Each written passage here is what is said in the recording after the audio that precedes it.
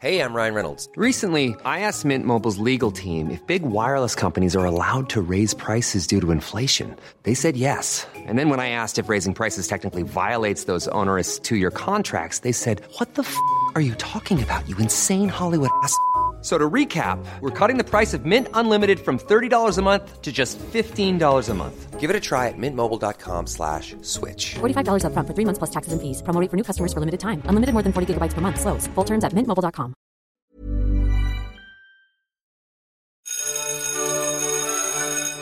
Welcome to Behind the Money Night School. I'm Peter Spiegel. I'm the U.S. Managing Editor of the Financial Times. BTM Night School is a special series made in collaboration with Blinkist that will serve as a guide to the U.S. economy in 2023. For tonight's lesson, it's not actually that unusual for markets and real life to be out of sync. But this sort of weird dynamic we have where bad news for real life is good news for markets has been a feature of markets for as long as, well, forever. We're talking all types of markets, from stocks to bonds to commodities. We're joined by the FT's markets editor, Katie Martin, and Ethan Wu, a member of the FT's Wall Street team here in New York. Ethan and Katie will unpack why last year was terrible for stocks, what's in store for 2023, and what the stock market says or does not say about the strength of the U.S. economy. So, guys, last year, it was a terrible year for the stock market, but it happened at a time the U.S. economy was actually still pretty strong. So can I just start with a big general question, which is why would the stock market go down if the real economy is going up? And why is this opposite direction thing happening? Well, as much as markets love growth, they really, really hate inflation. And that was the big story of last year. It was inflation going up, prices rising across the economy. That destabilizes the economy, markets, everything.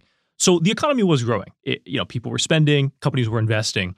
But when you have inflation, it makes it hard to invest for any investor, retail, professional. Everyone's job gets harder.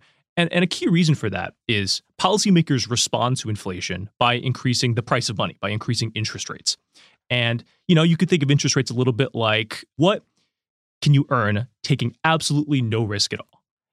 If you invest in a stock in a company, that company could go bust, could lose money, could, turn out a bad quarter. But interest rates are risk-free. You can get, today, 4.5%. Putting it in a savings account. You don't need to go into the stock market.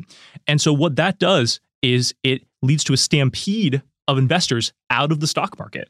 And that is kind of more or less what happened last year. People looking at the stock market saying, hey, this thing kind of went crazy in 2021, and now we can get 2, 3, 4% absolutely risk-free. Why the hell would we stay in stocks? Katie, let me ask you the same topic, but sort of to broaden it beyond last year, because there's been a lot of conversation about whether the stock market is still a good barometer for the real economy. The size of the stock market relative to corporates more generally has in some ways gotten smaller. We've seen a lot of the big tech startups, for instance, in Silicon Valley. They've stayed private for a long time, so we don't see them on the public markets. Has that distorted things? Does the stock market still represent the broader economy the way it did 20, 30, 40 years ago? It's not actually that unusual for markets and real life to be out of sync, just out of whack. Like Ethan was just saying, one of the things that markets love most of all is nice, low interest rates.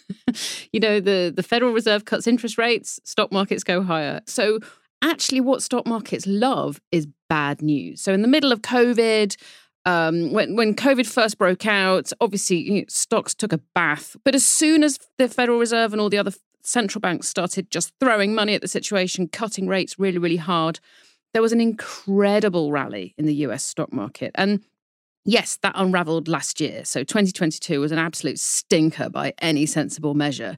Now, on your point around do the markets reflect real life from the point of view that a lot of companies stay private now, that's actually a really interesting point. So one of the things that stock market investors kind of bellyache about, honestly, is we're kind of starved of good opportunities a lot in the stock market at the moment because a lot of companies do just stay private. Those scoundrels in the private equity industry, they get into companies and they keep their claws in them for a really long time. They don't list them on the stock market as quickly as they used to. So it's difficult for traditional investors to kind of get a slice of that. And again, that goes back to the point around inflation. It's the only thing that matters. Inflation and interest rates, they are absolutely dominant here. Private equity companies are flush with cash because it's been so cheap to borrow for so long that they can afford to buy enormous stakes in companies and just hold on to them until they jolly well want to get rid of them, which might be never. So it's definitely a factor, but this sort of weird dynamic we have where bad news for real life is good news for markets has been a feature of markets for as long as, well, forever. Okay. Well, let's get back to the public markets. The purpose in many ways of the equity markets is to allocate capital to companies so they can invest and grow. The other sort of knock-on effect of that in the real economy is as the markets go up, your average retail investor, your average punter sees their wealth go up, and that gets them to be more willing to spend and also juices the U.S. economy. Are those two channels still relevant in the modern markets? Are those the most important things we need to focus on when we think about the stock market's relevance to the real economy? Yeah, definitely. And one of the things, you can probably tell from my accent that I am a Brit, and one of the things that we find super weird is that Americans buy stocks all the time. So, Americans got these stimulus checks in the middle of the COVID pandemic from the government. What did you do with them? You went out and bought stocks. Let me tell you something. In a million years, it would not occur to Brits or Europeans to take money from the government and punt around in the stock market with it. We have a completely different kind of culture around retail investment. But there's a really direct relationship between the performance of stock markets and the wealth of households in the States, precisely because you have this really active, vibrant kind of stock market where ordinary people buy stocks all the time. Ordinary people make decisions around their 401ks that is just not something that we do. So there's definitely a kind of feel-good factor, if absolutely nothing else, economically, in the States when stock markets do well. Well, since Ethan and I outnumber you because we're the Americans here, let's tell our listeners, if they are paying attention to the stock markets, what they should be paying attention to. Because the thing that is always, I think, on the morning news when we wake up here in the U.S. is the Dow Jones Industrial Average. This is going on since I was a kid. And frankly, before that, the Dow was up, the Dow was down. But the FT doesn't use the Dow. The FT tends to use the S&P 500. Why does the FT follow the S&P 500 while maybe their morning news show follows the Dow Jones Industrial Average? You know how Coca-Cola used to make soda with cocaine in it? It is true. It's a little bit like the Dow, not to smear the good folks at Dow Jones, but that's the old recipe. And the S&P 500 is the new recipe. The S&P 500 is constructed the way pretty much all modern indices are constructed, which is bigger companies, Google, Apple, Microsoft, Intel, whatever, Tesla, they get more weight in the index. Smaller companies get less weight. The Dow Jones doesn't quite work like that, so it's a little hard to compare kind of apples to apples. But the S&P 500 is kind of considered the marquee benchmark for U.S. markets. But it's worth noting that it's not the entire U.S. stock market. There are, thousands of companies, 6,000, something like that, in the U.S. stock market, publicly listed. The S&P 500 is the 500 biggest. So these are large companies. It doesn't include, medium and small size companies. It certainly doesn't include, your local barbershop or other small business. So there's a kind of broader corporate universe. But in terms of a gauge of the real economy, you should just look at gauges of the real economy, right? You can Google GDP. You can Google job growth. It takes you 5 seconds. Very easy to find these days. So the stock market's connected to the real economy, but thinking of it as a metric, it's just a little bit too indirect to read unless you really know what you're talking about.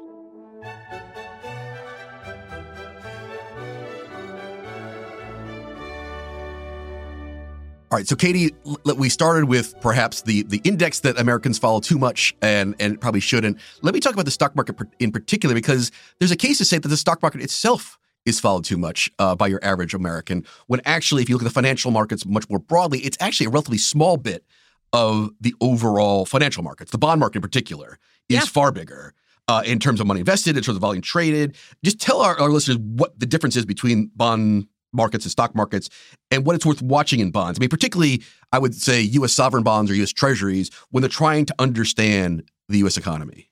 Yeah, so the stock market does throw off some slightly weird signals around the health of the economy. Yeah, the bond market is in a lot of ways a much more interesting read on the state of the economy. One thing that government bonds, and all bonds really, but if you look at benchmark government bonds, one thing they really hate is inflation. Because, another word for the bond market that people throw around is fixed income. These bonds pay you a certain fixed amount of cash every year in form of what we call a coupon.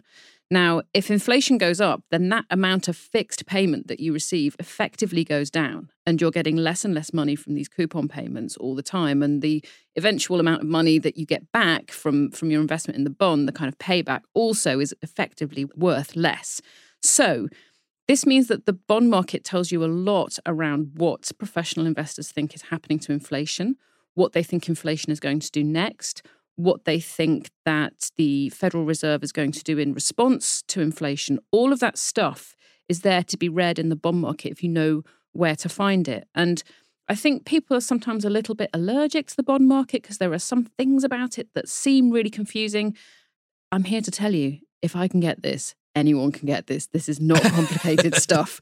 You know, when the price of a bond goes up, the yield, which is kind of the reference that everyone uses to gauge how a bond is doing, the yield goes down. Once you got that, you're away. You're a bond trader. And just to dumb it down even more, I mean, I always think of the bond market, and you will correct me because I'm sure I'm oversimplifying it. It's almost, if stocks are I'm buying a piece of the company, bonds are I'm lending a bit of money to a company or to a government. Yeah. And as the price of the bond goes up, the amount of borrowing costs goes down. Yep. So the price that I am getting paid to loan the money to the government or to the corporates goes down, which is bad for me, basically. That's the way I tend to think about it. Correct me if I'm wrong here. That's exactly it. So, you know, one of the things around, again, when COVID struck, central banks, superhero style, flung themselves into action, slashed interest rates. That meant that it was much, much, much cheaper for companies and governments to borrow. And that was a really important part of the economic recovery from that hit from COVID. But it also meant that because those borrowing costs basically hit the floor, investors got stuffed. So the returns that they could earn off buying these bonds got absolutely crammed down to pretty much zero, even for quite risky borrowers. So again, you know, everything is there in the bond market. It's growth, it's inflation, it's interest rates, it's corporate borrowing, it's government borrowing. You know, you just need a couple of tiny ingredients to kind of get it, and it's by far the kind of superior read. All right, Katie, one more question for you before I go back to Ethan, because I want to talk about other bits of the markets that our listeners might be following or might want to pay attention to. And that's kind of the bit of the markets that you came from. So first of all, commodities, which again sounds confusing, but actually in terms of inputs to the real economy is pretty important. And then, of course, your favorite, foreign exchange, which is dollar, pound, yen, all the big exchange between the different currencies. How important are those, and what should our listeners think about when they think about those markets and the real U.S. economy? If you believe, as I think you probably should, that the stock market can throw off some slightly iffy signals around what's going on in the real economy, the commodities market is the real economy. So the price of oil effectively determines how much it costs you to drive your car, how much it costs the next flight that you're going to be buying, how much it costs you to heat your home. The cost of copper tells you what's going on with industrial growth, because there's just so much copper that's needed in construction and in manufacturing. It gives you a really good read around what the demand for copper is like. You know, one of the things that happened when Russia launched its full-scale invasion of Ukraine in 2022 is that the gas price and the oil price went absolutely bananas, because Europe in particular gets a lot of its energy needs from over in Russia. So the commodities markets tell you about geopolitics, because there is that Russia element. It tells you about food prices. There are just so many fascinating stories that you can unlock there. Currencies, my first love in markets, of course. You know, it pains us, but the most important currency is clearly the dollar. You know, we have to admit, fine. That's the kind of North Star that kind of guides how all the other currencies behave. But it's really important to watch how currencies perform, particularly in emerging markets, because a lot of emerging markets have borrowed in dollars because that's the only currency that investors want to engage with. The problem with that is that when the dollar pushes higher, suddenly the debt servicing costs for a lot of these countries really get quite painful, and it's quite difficult for them to find enough money to pay these dollars back. So always the thing with the dollar, you know, it's our currency, your problem is what the Americans always say. But, you know, that it really imposes direct economic pain on countries and on companies if they borrow dollars cheaply and then really struggle to pay them back. So currency markets definitely important to watch. Well, on part of all Americans, Katie, let me apologize to you for the pain we've inflicted on you by our dollar. Let me turn to Ethan for our last topic. And when it comes to financial markets, we have to touch on crypto. I know there's a big debate about whether it is a proper security like the other ones we're talking about. But Ethan, let me ask you that very question. I mean, obviously, a lot of our listeners, a lot of retail investors have been investing in crypto. It's gained a huge amount of popularity amongst retail investors. Is crypto really a security in the way stocks, bonds, commodities are? And if you could touch a little bit about the future of crypto, because obviously we had the big collapse of FTX, Bitcoin sold off, and there's a real question now about what is the future of crypto and if even there is a future of crypto. Yeah. I mean, crypto, what can you say?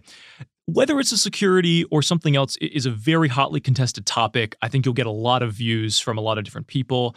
The U.S. government seems to believe that it's either a security or a commodity.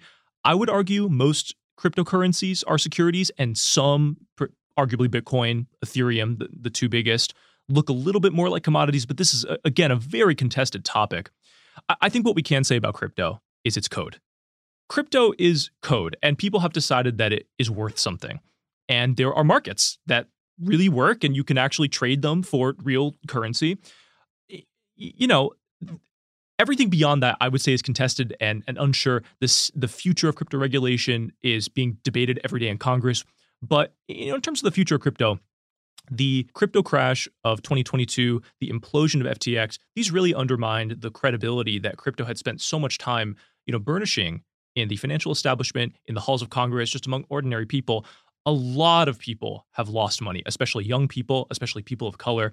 They've lost, really serious sums. And this is not money people were willing or able, to lose. And so I think right now, the future of crypto is contested, uncertain, but there are a lot of people with that recent memory of having lost a lot of money. So, I would say the fundamental answer is we don't know, which sucks as an answer. But crypto's trying really hard to rebuild from the ashes, and we'll just have to see if they can do it.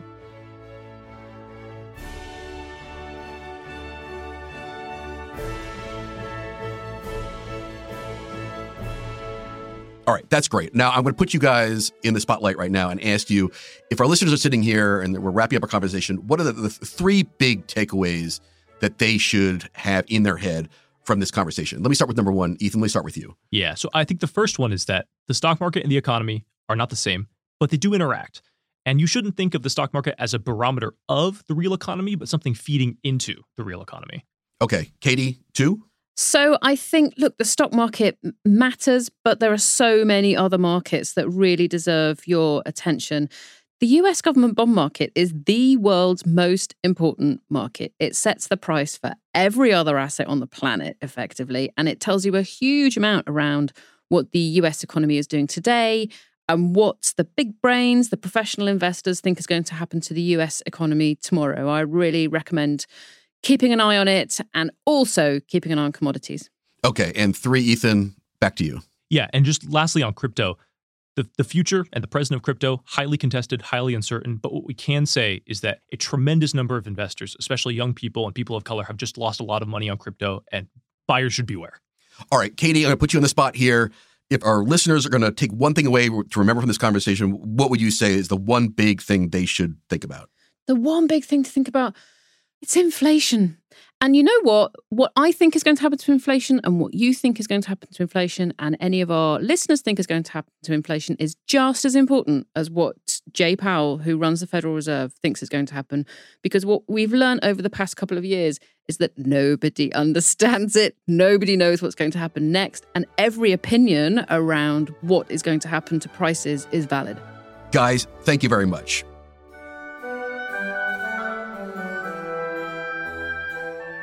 You can find more of Ethan and Katie's reporting on FT.com. This episode was done in collaboration with Blinkist. If you want to find more conversations and topics like this, check out the Blinkist app. This episode was produced by Zach St. Louis. Topher Flores is our executive producer. Sound design by Breen Turner and Sam Giovinco. Cheryl Brumley is our global head of audio. Thanks for listening. Class dismissed.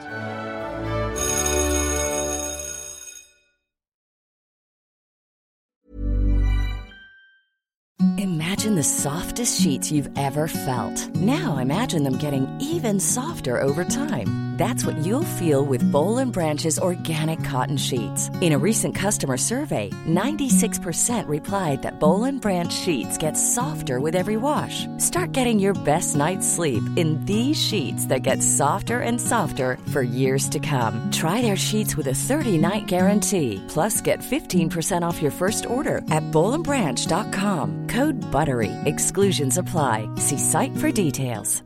Hi, this is Matt and Sean from Two Black Guys with Good Credit. From a local business to a global corporation. Partnering with Bank of America gives your operation access to exclusive digital tools, award-winning insights, and business solutions so powerful you'll make every move matter. Visit bankofamerica.com/banking for business to learn more. What would you like the power to do?